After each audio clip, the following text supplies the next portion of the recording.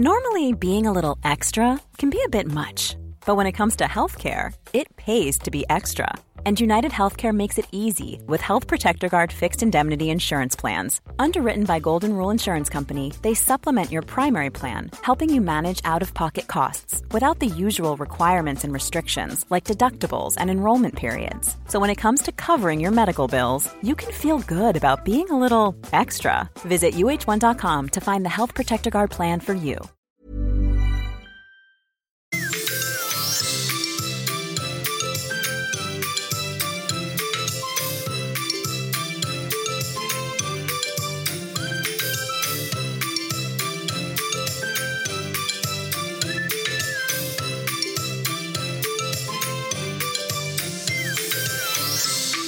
Hej och välkommen till Föräldramakarna. Det här är en podcast med Malin och Paulina.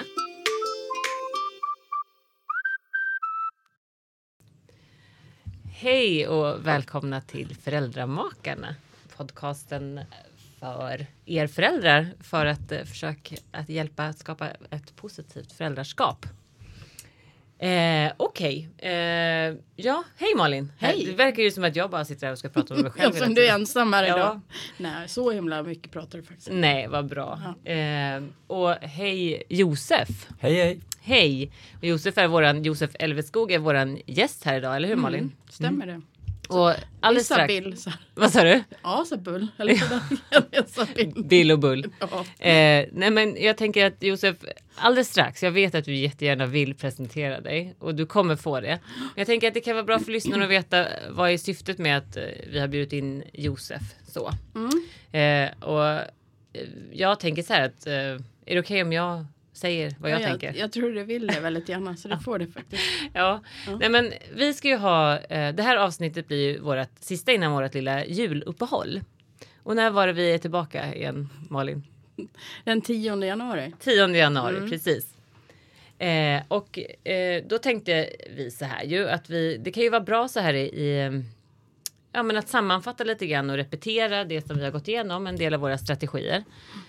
Men att vi liksom lyfter det en nivå högre och så kan prata om de här strategierna delvis då, men annat också utifrån hur det är att vara tonårsförälder. För det kanske inte är någonting som vi har pratat jättemycket om, eller det har vi väl lite grann, men... Ja, men det har väl ganska mycket handlat om kanske det här när det blir bråk och konflikter. Ja, speciellt precis. med lite yngre barn vi pratar mest om, tror jag. Ja.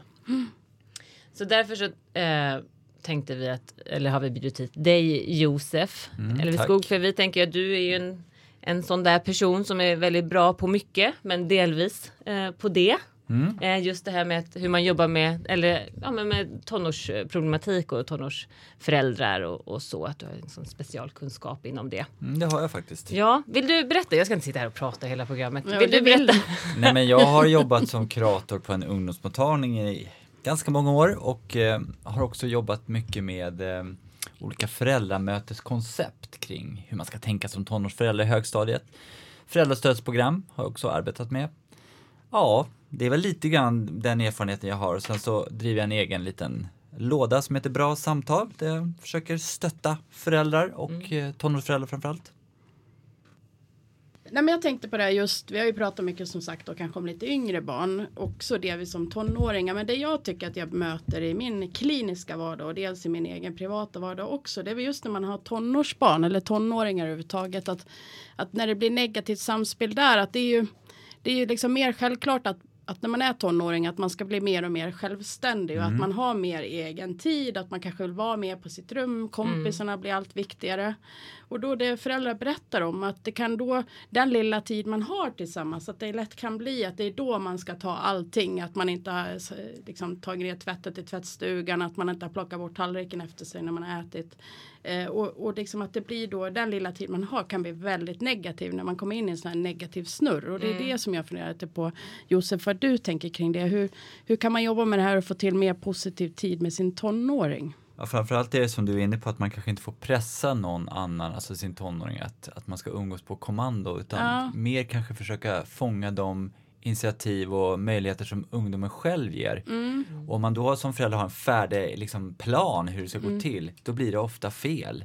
Kanske vika tvätt skratt och sånt där med tonåringen kanske inte är liksom, man måste liksom välja det som man tror är en bra ingång och att tajmingen är rätt. Ja, precis. För att det är som du säger att en naturlig del i att vara tonåring är också att frigöra sig från föräldrarna. Ja. Så att kanske vara lite så här prestigelös också, att alltså när man får ett avvisande så kanske man får ett avvisande som är ganska hårt. Det kanske är liksom så här, nej men jag vill inte vara med dig för du är så säger tonåringen något kränkande. Men det kanske egentligen betyder att så här, back off, lämna mig i fred. Och det kanske kommer det hårda ordet för att man har inte lyssnat på signalerna innan. Nej. Så man liksom ångar på så mycket så att till slut det är det enda sättet som tonåringen ska göra, för att då blir den lyssnad på. Och då kommer den säga det igen. Och så blir det liksom ett virrvarv av negativ kommunikation. Så tänker jag lite grann. Men för jag tänker just det här med positiv stund, för det har ju vi pratat jättemycket om, eller nog pratat om egentligen varje program, hur viktigt det är utifrån olika sätt att liksom för att skapa den här grunden i relation till sina barn. Att man har fina stunder tillsammans. Ja. Och det blir utifrån det som ni båda nämner ganska så svårt. Eller det blir liksom som ett litet dilemma. Fast principen är ju densamma. Att man som tonårsförälder måste försöka skapa tid tillsammans. Men tiden tillsammans kanske är kortare. Det kanske är att så här, man käkar frukost ihop 5 minuter. Man tittar på något YouTube-klipp eller något Netflix-program en liten stund. Och när man gör det så kanske man inte frågar så här, hur gick det på tyskan idag? Utan så här, inte blanda in kravet. Alltså, nej, för det är väl så det lätt blir. Ja, att man så här passar på att nu är jag det här med min tonåring och nu kan jag ställa alla frågor. Och det vet man ju själv om man umgås med någon och så börjar den ställa ens till svars för någonting eller frågar ut den. Då är det inte så kul att vara med den. Nej. Då drar man ofta. Ja, man tappar intresset eller det blir liksom mer kravfyllt på något sätt.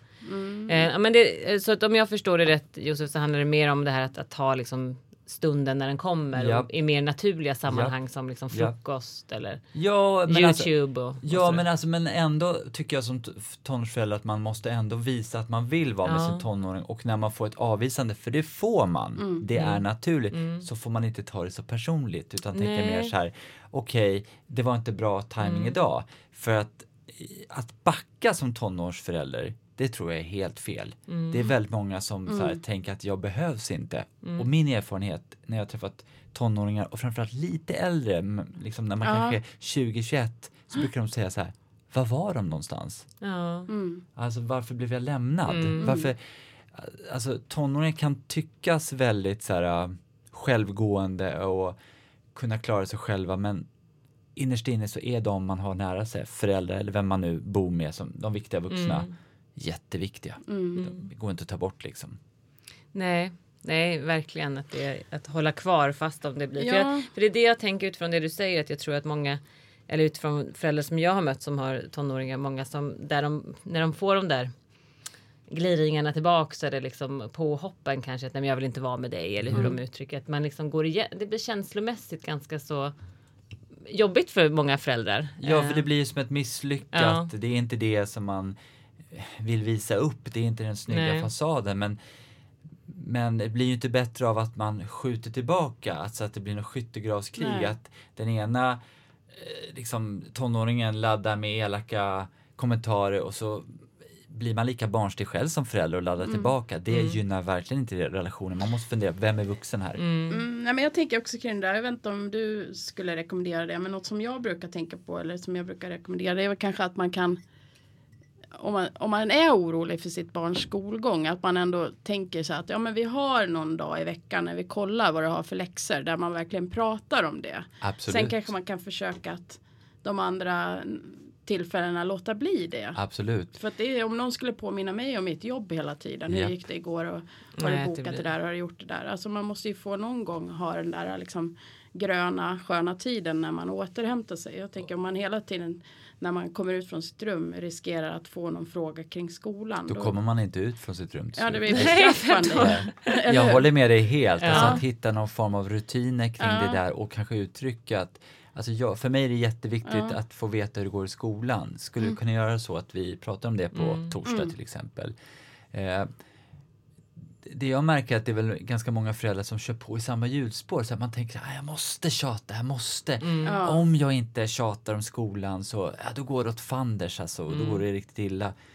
Men jag pratade faktiskt med flera tonårsföräldrar som nu har beskrivit för mig att de har backat just kring att till exempel komma till skolan. Och när de har backat och lagt tydligt över ansvaret på barnet, tonåringen, men de har ändå haft en förväntan att de ska gå till skolan, så har tonåringen börjat gått. Och då slipper föräldrarna tjatet. Och tonåringen börjar då faktiskt gå till skolan. Och det kan tyckas så här, wow, det är riskabelt, men för de här familjerna har ju varit jätteskönt att så här, ungdomen växer med eget ansvar, föräldrarna slipper att vara en tjatmaskin. Ja, det blir mycket bättre stämning också när det är mindre tjat. För tjat leder ju ofta till konflikter. Absolut. Också.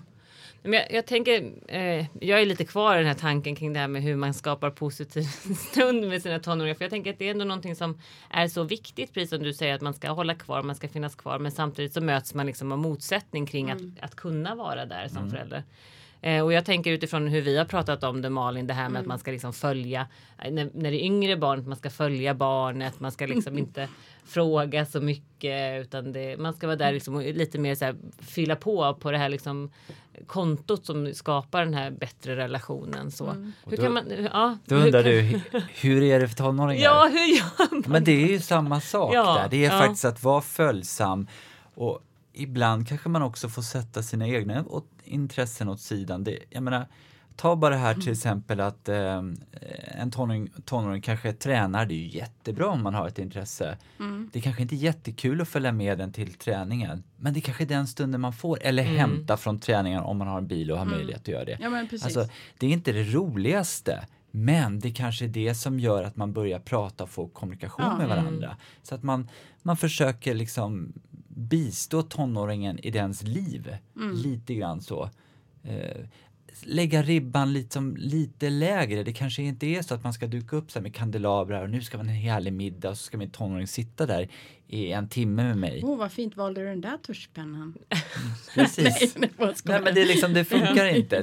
Den kommer inte sitta där, utan i det lilla liksom. Nöja sig med det. Ja. Men rutiner som du också är inne på. Ja. För rutiner är förutsägbart. Det mår ofta tonåringar. Ja, men verkligen. Och ibland kanske, så tänker jag själv faktiskt i mitt eget föräldraskap där, om min dotter ringer och frågar, det är inte alltid jag är så snäll, men ibland i alla fall, att det kan hämta någonstans. Och då, om man inte har träffats på hela veckan, så tänker jag, men det är ändå 10 minuter i bilen, och då är de andra barnen är hemma och det är bara hon och jag. Ursäkta. Ingen fara. Så då kan man ju ta tillvara på sådana stunder. Ja, nej, men det är väl det där med telefoner och sånt där som kan störa ibland. Det är väl det, tänker jag. Du menar att man är upptagen telefonen? Ja, kanske inte just jag, eller kanske inte just föräldrar, men att tonåringen är upptagen av sin telefon eller iPad eller vad det är. Och där tänker jag också, man pratar ju mycket om vilka strider man faktiskt ska ta och sådär. Och en sån där strid kanske är just kring telefonen, att men kan man få in en rutin att vissa tider har man inte telefonen, man lägger ifrån sig den kanske en halvtimme innan man går och lägger sig och så vidare. Jag tror att en del tonårsföräldrar tänker så här, men det är bara införa så blir det, men det blir ju inte, utan man måste ju enträget jobba med det här och stå på sig, för att ger man upp, har man någon form av regel som ändå inte efterlevs eller man ger upp, ja, men då kommer det ju aldrig bli en rutin. Så då får man ju jobba in det, för det. Jag ska inte säga att man måste vara så att alla tonåringar inte ska få ha sin mobil. Nej, men man kan ha vissa grejer. Att man liksom, när man är i köket eller när man äter middag eller var som helst. Alltså eller när man går och lägger sig eller liksom, och sånt där. Det kan handla om bråk om läggtid, brukar vara ganska vanligt. Ja, det är ett sånt. För jag satt här och tänkte just på det, om du som ändå har mött mycket föräldrar just och säkerligen med just den här problematiken ja, men med rutiner och kanske kring telefoner och sådär som ett exempel. Men att om du märker en skillnad på dem som kanske ännu tidigare har jobbat ganska så tydligt med rutiner och de som inte har gjort det. Absolut. Alltså det är ju mycket enklare om man har börjat tidigare. Ja.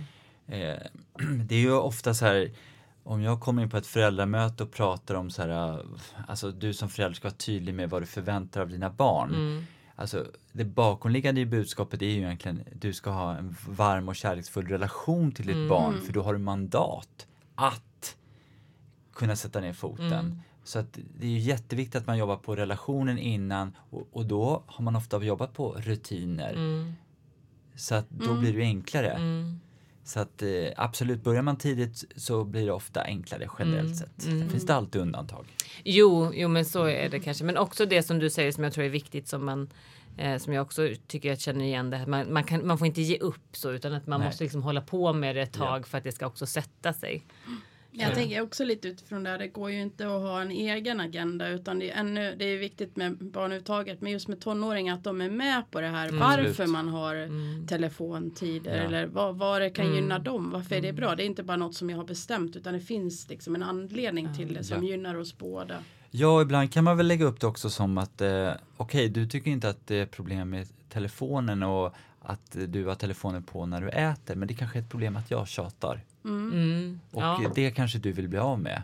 Så att man kan liksom, och då kan man göra det som det känner ju ni till problemlösningsmetoden. Att man helt enkelt så här, vad är problemet? Okej, vi är lite oense vad målet är. Men för tonåringen kanske är att du ska i alla fall sluta tjata.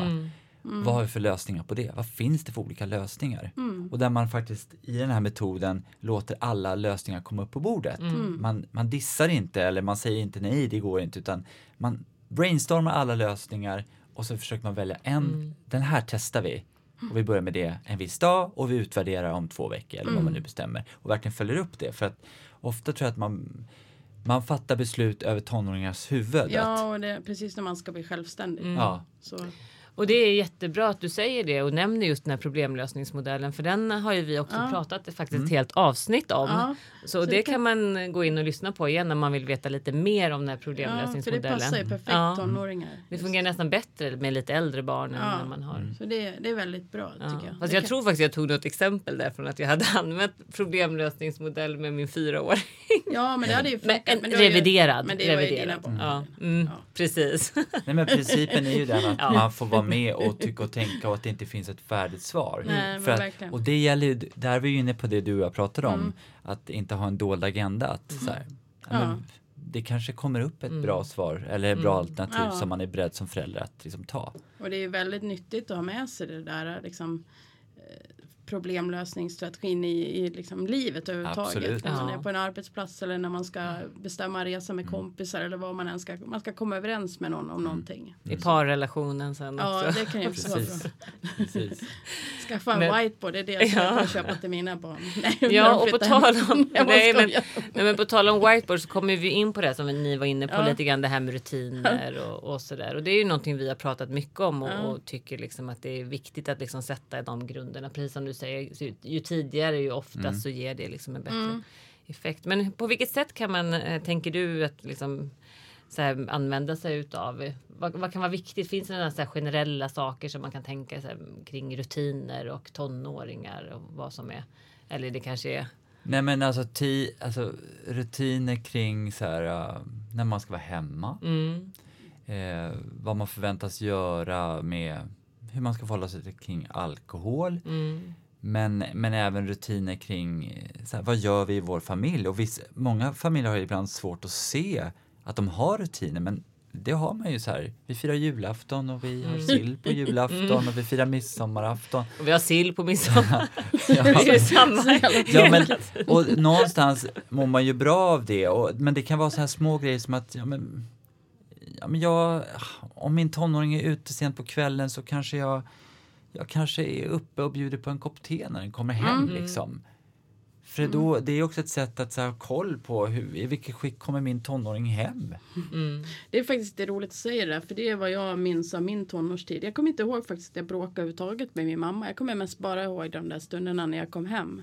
Då satt mamma tyvärr, hon satt upp och rökte, det kanske inte var så bra. Men då, hon satt och, jag rökte inte, men hon satt upp och rökte och pratade med mig när jag kom hem från.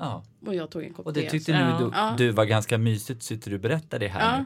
Och då, som förälder kanske man tänker att det här är inte viktigt. Men det är superviktigt. Men det var ju det jag kommer ihåg. Jag tror inte... Jag har frågat mamma om det verkligen stämmer att det var så. Och det var ganska så bra under den perioden faktiskt. Alltså, och jag tror det mycket handlar om det. Att vi fick den här tiden att prata och så. Att hon visade sitt intresse. Hon erbjöd sin tid till dig. Men det jag har märkt lite grann när jag jobbar med föräldrar. Det är när man jobbar med olika föräldrastödsprogram så pratar man ofta om så här samspelsanalyser helt enkelt. Där man liksom försöker titta på barnets beteende, eller ungdomens beteende, vad man som förälder gjorde innan för att det här beteendet uppstod. Och framförallt när det gäller positiva beteenden, att beteendet gör det, eller ungdomen gör det önskvärda. Låt säga att barnet kommer hem i tid. Att faktiskt fundera på, men vad gjorde jag som förälder innan det där? För att då ska man göra mer av det. Och sen då förstärka efteråt att säga tack eller visa med en kram. Eller jag brukar skämta så här, ge en plopp eller någonting. Så brukar föräldrarna skratta lite grann. En high five. Men lite grann liksom förstärka det önskvärda. Men det är lika viktigt i positiva beteenden att analysera, men vad var det jag gjorde? Och att inte säga att det var någon annan. Utan, nej men du som förälder gjorde någonting så att ditt barn gjorde rätt. Liksom. Det är jätteviktigt att du säger det, för jag tror att många föräldrar också behöver i ganska hög utsträckning fokusera på det som de faktiskt gör. För det är så lätt att man hamnar i så här självklander, att man inte liksom gör bra eller man inte är tillräcklig. Ja, men är inte det ganska så här typiskt som om man träffar föräldrar och så berättar de om men vi bråkar bara. Så går man igenom en vecka. Hur var det i måndags morse? Yep.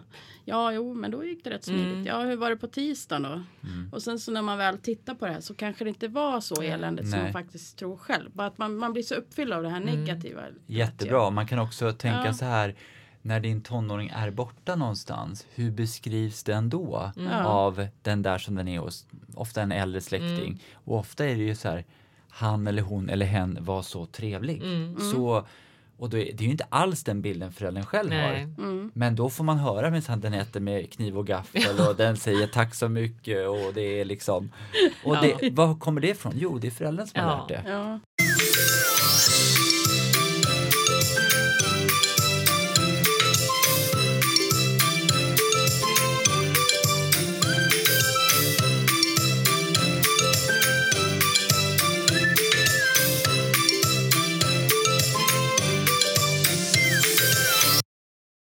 Alltså ursäkta, ni vet jag kan vara lite spontan ibland, eller impulsiv kanske man också kan säga. Men jag fick ett sms här som jag vill läsa upp som var lite fint tycker jag.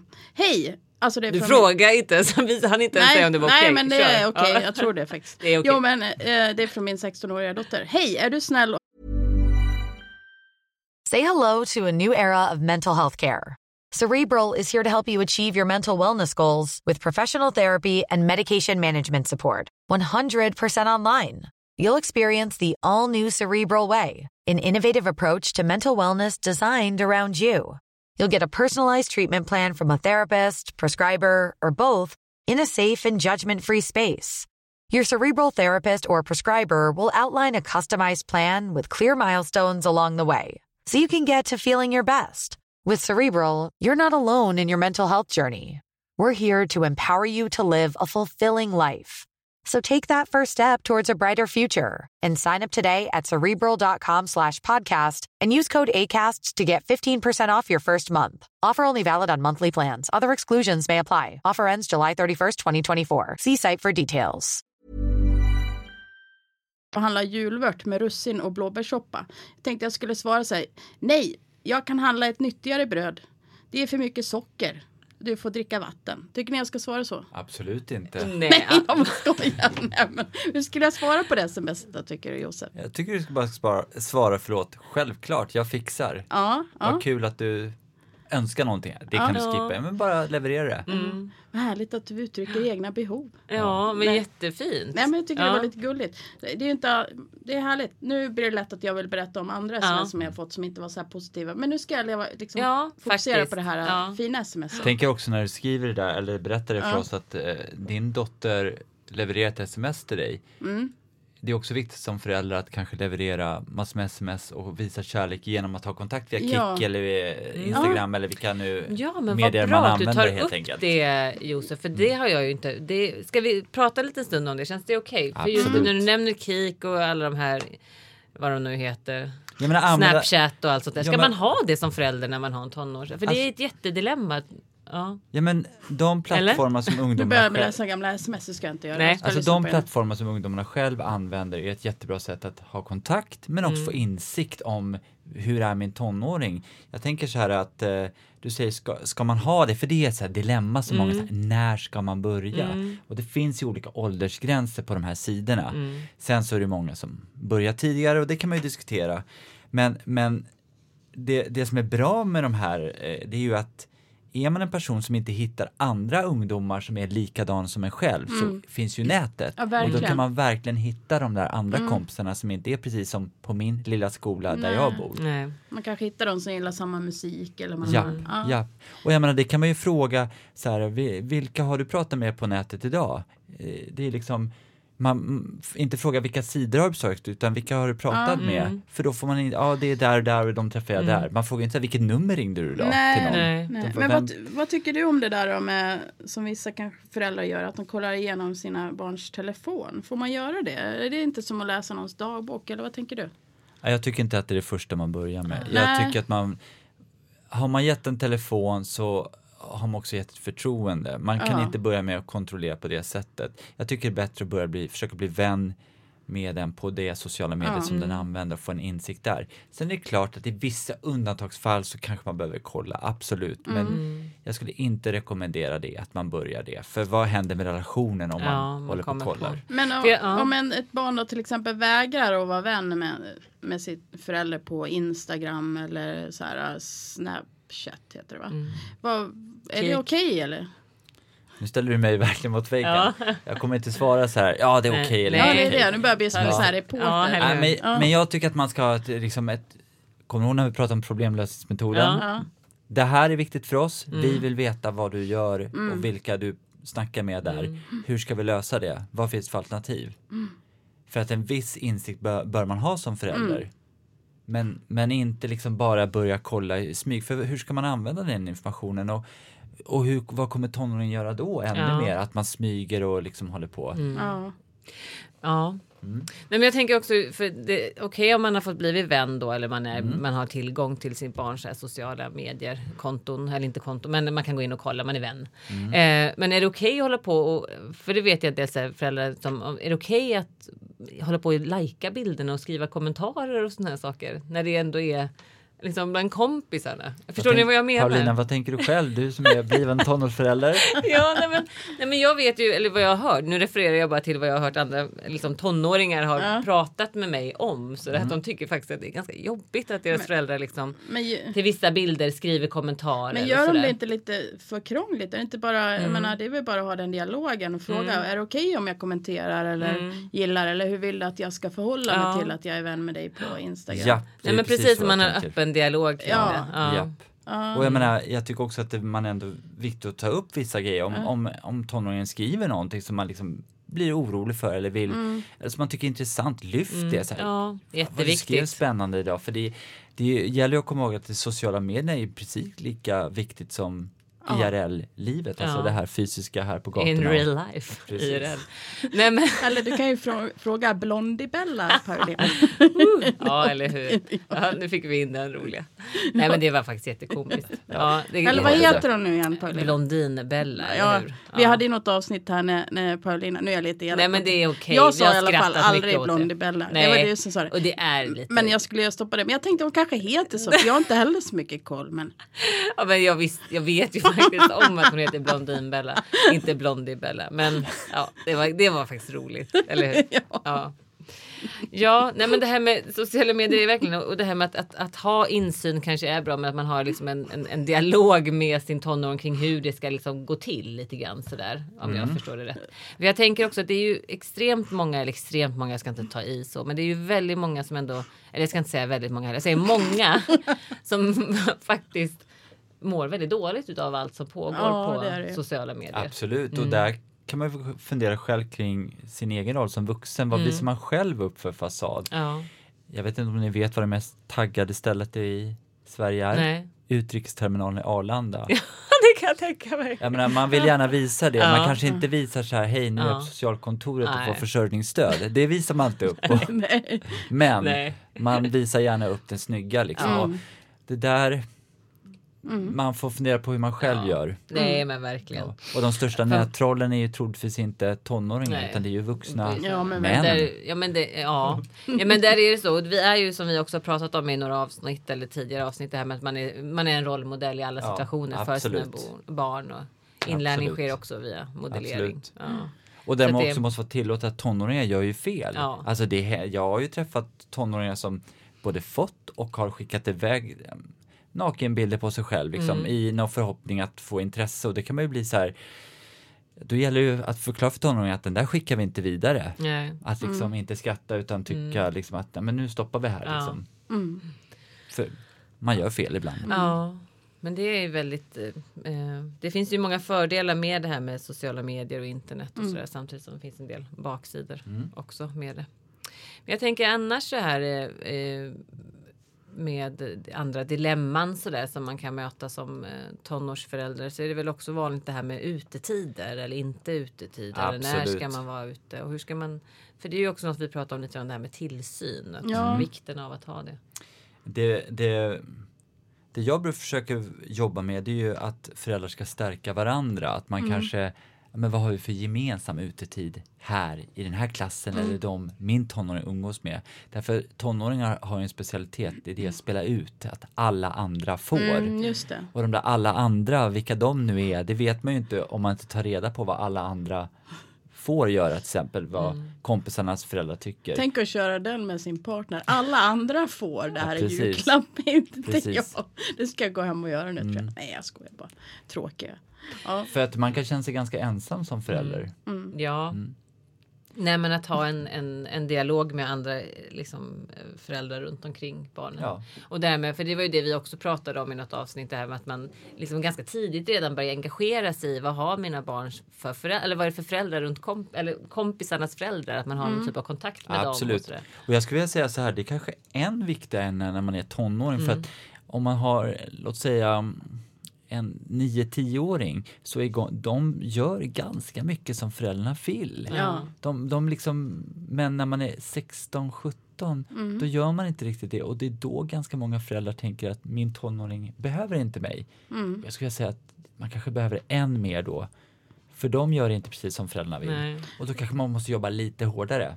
Och jag tänker det kanske går bättre så här på mindre orter, men det är ju i större städer, tänker jag, då kanske man går i en skola som inte är precis där man bor och sådär. Så att det är svårare att lära känna andra föräldrar. Absolut. Och så. Hur skulle man göra då, tänker du?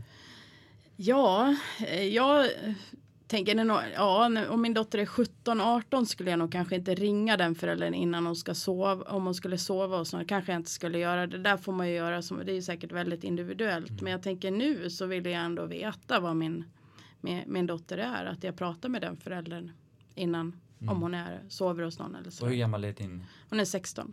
Så när hon är 17 då är det inte aktuellt? Nej, men kanske inte på samma sätt. Det beror ju på vad hon har gjort då tills hon är 17. Om hon inte har missbrukat mitt förtroende, men om jag inte haft någon anledning till att bli orolig eller att jag ser att det finns, då ser jag inte riktigt varför jag ska kontrollera henne så mycket. Fast du har ju ändå den kontrollen när hon är 16, och jag tror att det är många som inte har det. Jag tror ändå det är ganska skönt att veta så här, men min tonårsdotter umgås med den här och det här hennes föräldrar, jag känner inte dem, men jag vet hur jag ska få tag på dem och jag kan kolla. Jo, men det är kanske man där? behöver ha, liksom, att man har kontaktuppgifter. Så. Liksom lite kontakt, det kan vara lite skönt att veta. Och framförallt, alltså man börjar ju såklart med att lära känna kompisarna. Ja, jo. Alltså vilka det är.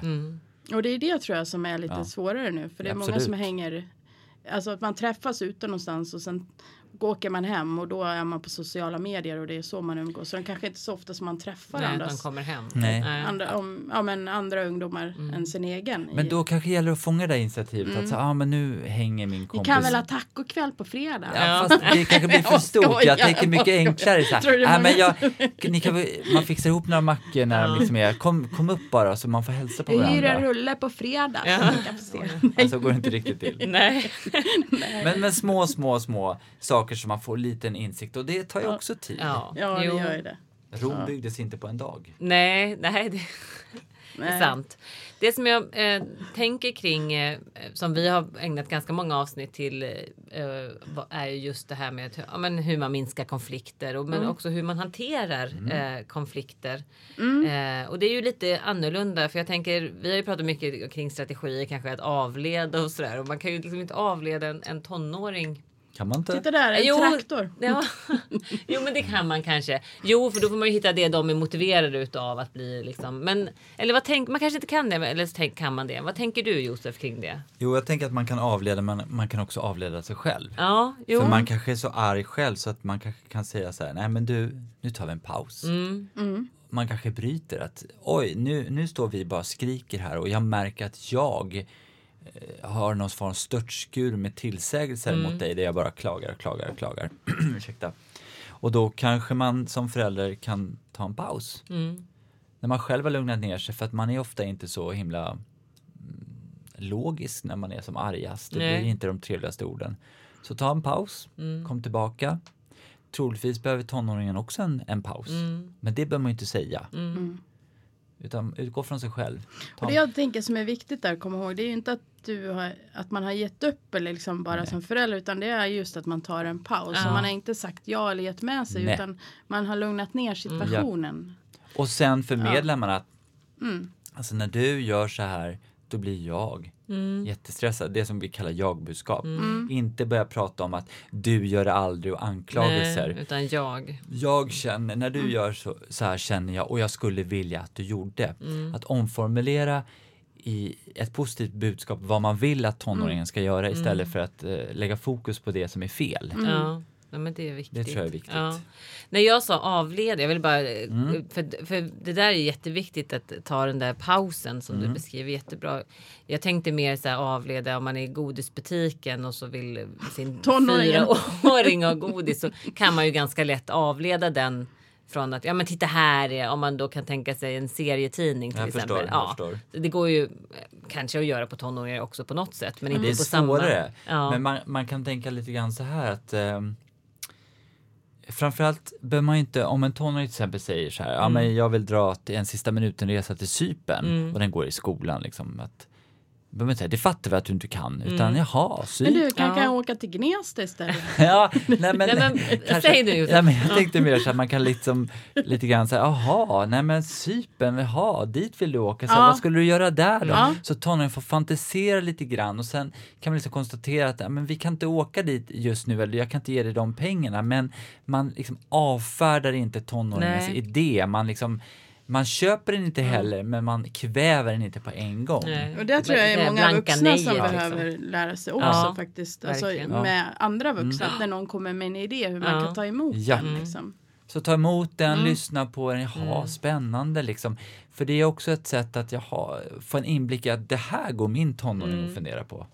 Ja, och jag tror att det är viktigt, för det handlar om också att kunna stanna upp lite grann som förälder i den situationen, för många gånger så blir man ju väldigt snabb med att säga det nejet, för man tänker, men herregud, då man ser alla de där barerna och att det ska bli katastrof och droger i drinken, och det är det man ser liksom. Men att stanna upp och liksom ta sig tid, som du säger, att lyssna in för att inte avfärda helt direkt. Sen föreslår man en eller så här, nej men det är inte möjligt just nu, att helt enkelt låta tonåringen få drömma lite grann.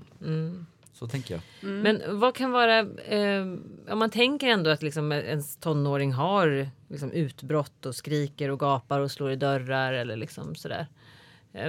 Finns det något man kan göra där och då som du tänker är mer hjälpsam strategi sådär, eller ska man foka på innan som... Man ska absolut foka på innan, men när det väl uppstår så kanske man ska tänka, vad är mest verksamt nu, att det inte vidmakthålls, alltså fortsätter. Kanske inte banka tillbaka på dörren, utan bara låta den vara stängd ett tag och säga, men jag släpper det här nu ett tag, eller låta tonåringen få vara lite grann i fred. Att inte försöka lösa konflikter där och då. Nej. Men sen längre fram kanske våga ta det här att vår kommunikation, den är inget bra. Alltså, men kanske inte just i stunden. Att våga lyfta det. Att vi har inget bra som det är nu. Du skriker ofta och jag skriker. Och våga ta hjälp. Prata med andra tonårsföräldrar. Söka professionell hjälp. Det är inte fel liksom. Utan, dessutom är det så att många sådana här... Inom socialtjänsten finns det familjebehandlare som ofta har så här, man kan gå några samtal, det kostar ingenting.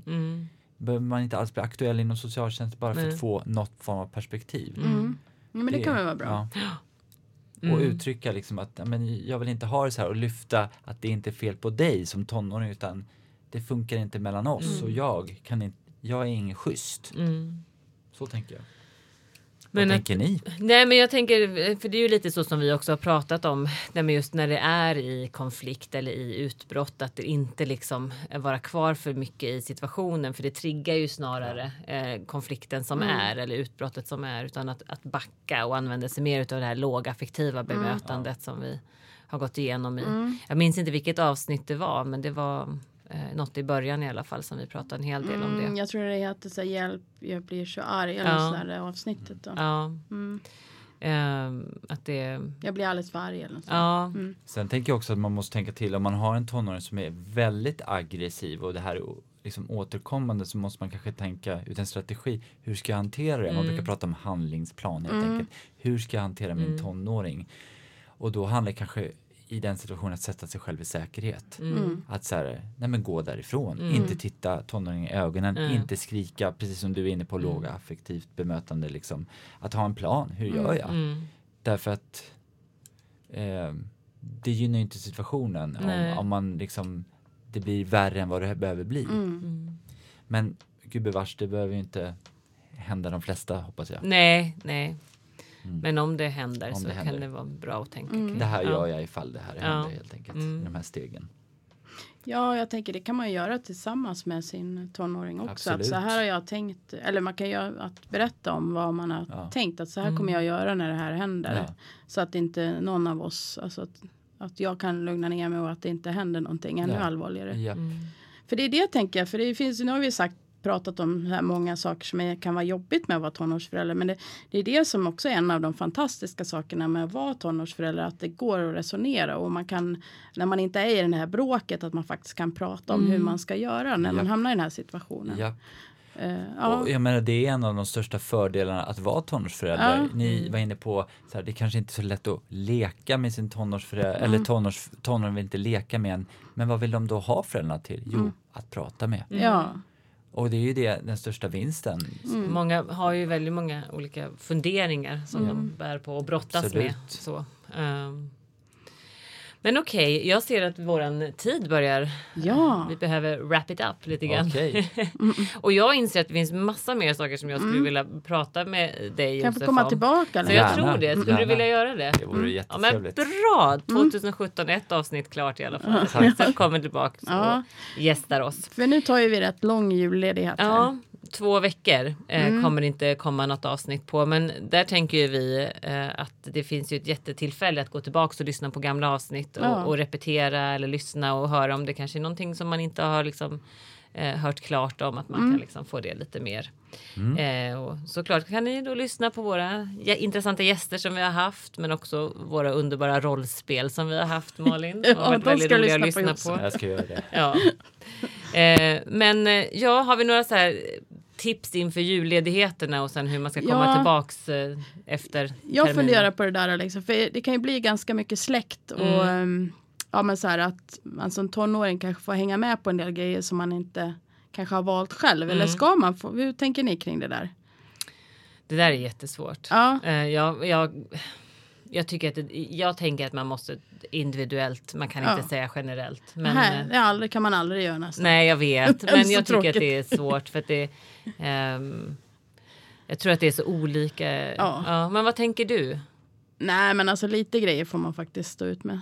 Tycker jag. Ja, men det tycker jag med. Alltså det förväntas av en i en familj. Alltså det finns, så tänker jag i min egen familj i alla fall. Men det kan ju inte jag. Jag är ingen, det nej, kan det är inte det jag bestämma menar, över att det är andra. så, Men personligen så tycker jag det. Så kanske inte hur mycket som helst. Jag menar det är faktiskt jullov där man ska få vila och vara med kompisar och göra saker som man mår bra av och återhämta sig. Det är det ett jullov är till för. Och då kanske om man liksom får åka runt halva Sverige och hälsa på släkt, då kanske man inte är så pigg när man kommer tillbaka till skolan. Så det måste man ju tänka på. Ja, och fundera på de här släktmiddagarna. Hur mycket inkluderas de här tonåringarna? Vad pratar man om? Blir de sedda där liksom? Nej, men det är väl det kan vara ibland om man inte har träffats på länge som vuxna. Sådär, att man lite glömmer bort barnen. Sådär, att det blir mycket vuxenprat. Och de ska ändå förväntas sitta där. Så det är ju viktigt att inkludera dem i samtal. Inkludera. Är det något annat du tänker på, Josef? Så här, tips inför julledigheterna? Eller? Nej, men gör något litet enkelt ihop. Gå en liten kort promenad, och då pratar jag så här 10 minuter. Inte så här gå runt halva skogsområdet och Nej. jättestora parken och ha en hund och sparka i löven liksom, utan sänk nivån. Ja, ribban. för det tänker jag är att sänka också dels sina krav men också sina förväntningar över hur det här ska bli. Var ingen martyr. Liksom. Nej, verkligen inte. Men tack så supermycket Josef för att du var med oss här idag. Tack för att jag fick komma. Ja.